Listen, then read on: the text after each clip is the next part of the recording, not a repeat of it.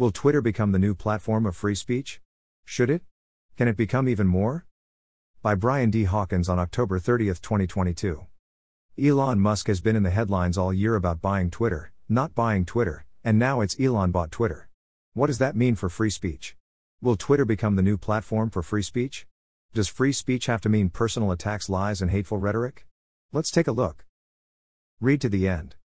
You'll be like, I didn't see that coming. That's a great idea. Free speech and the First Amendment.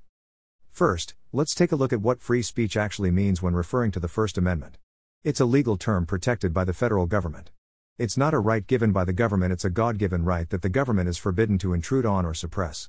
Totally my words. Congress shall make no law respecting an establishment of religion, or prohibiting the free exercise thereof, or abridging the freedom of speech, or of the press, or the right of the people peaceably to assemble, and to petition the government for a redress of grievances. The First Amendment to the U.S. Constitution. At first glance, the First Amendment is about as simple and straightforward as can be, yet has been debated in the courts, discussed in the classrooms, and written about in publications as much as any other topic regarding our Constitution. Look at how much was packed into that single paragraph. 1. Congress shall make no law respecting an establishment of religion. 2. Or prohibiting the free exercise thereof, or abridging the freedom of speech. 3. Or of the press. 4. Or the right of the people peaceably to assemble. 5. And to petition the government for a redress of grievances. The First Amendment covers the freedom of religion, the freedom of speech, the freedom of the press, our right to assemble, and our right to express our grievances with the government. We see how the First Amendment has been walked all over by the government recently, don't we? How does the First Amendment affect free speech on Twitter? It doesn't. Not really. It's complicated and the courts can't even agree on many cases. Social media sites are not a government authority, even though they act as if they were and have taken the government as bedmates. Twitter is a private business. That is why I want to separate the two in the minds of my reader for this topic. Will Twitter become the new platform of free speech? What is free speech in general? In the most basic form, free speech should mean we can say whatever we like as long as it doesn't break any laws. Right? Let's look at it. What about bullying?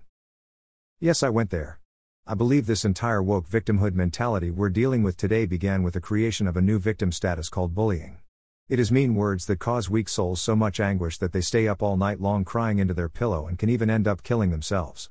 As sad and as real as suicide is, society has deemed bullying as the problem and not how we raise generations of weak victims that can't stand up for themselves or get the help they need. Quote by Brian D. Hawkins, "It is victimhood at its finest, and bullying is one of the first offspring crapped out by the woke." End quote. But I digress. You get bullying if you have complete freedom of speech, except where the woke agenda has infiltrated into the legal system and made it a crime to pick on someone. Since that's probably everywhere by now, I guess Twitter needs to censor that type of behavior. How does one determine what constitutes bullying, and how is it found in a fire hose of information? See, it's already gotten complicated. Let the censorship begin. What about personal attacks? Name-calling, is that allowed? What if you refuse to use my preferred pronoun? Which, by the way, is Sir Lord Buttwipe at the moment, so you can call me Sir Lord Buttwipe Brian today. I'll change it tomorrow because pronouns are fluid? Can I post porn? Can I decide to split my sausage and call it a taco and post the operation up for everyone to watch? Is there an age limit?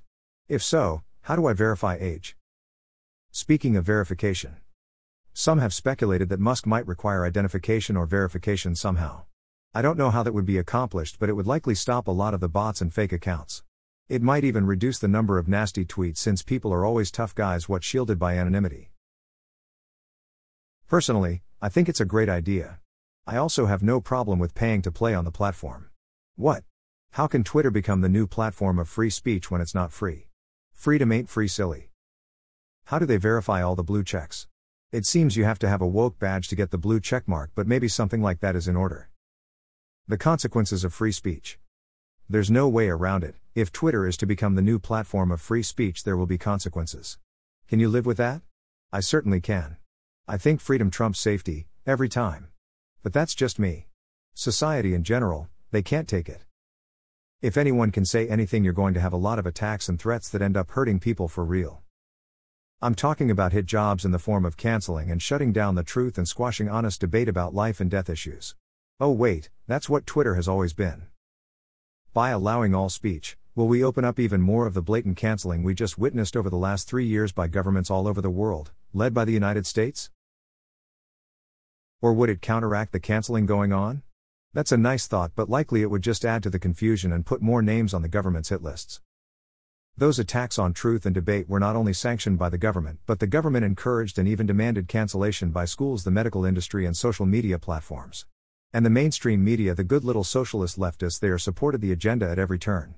They dutifully altered truth and omitted fact, all in the name of safety over freedom. Rule over fact.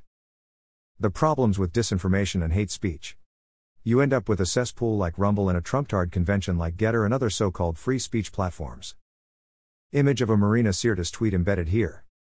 Hate speech is not free speech. In the wake of Elon Musk becoming the new Twitter sheriff, woke leftist Marina Sirtis, like many others, took offense and left the social site.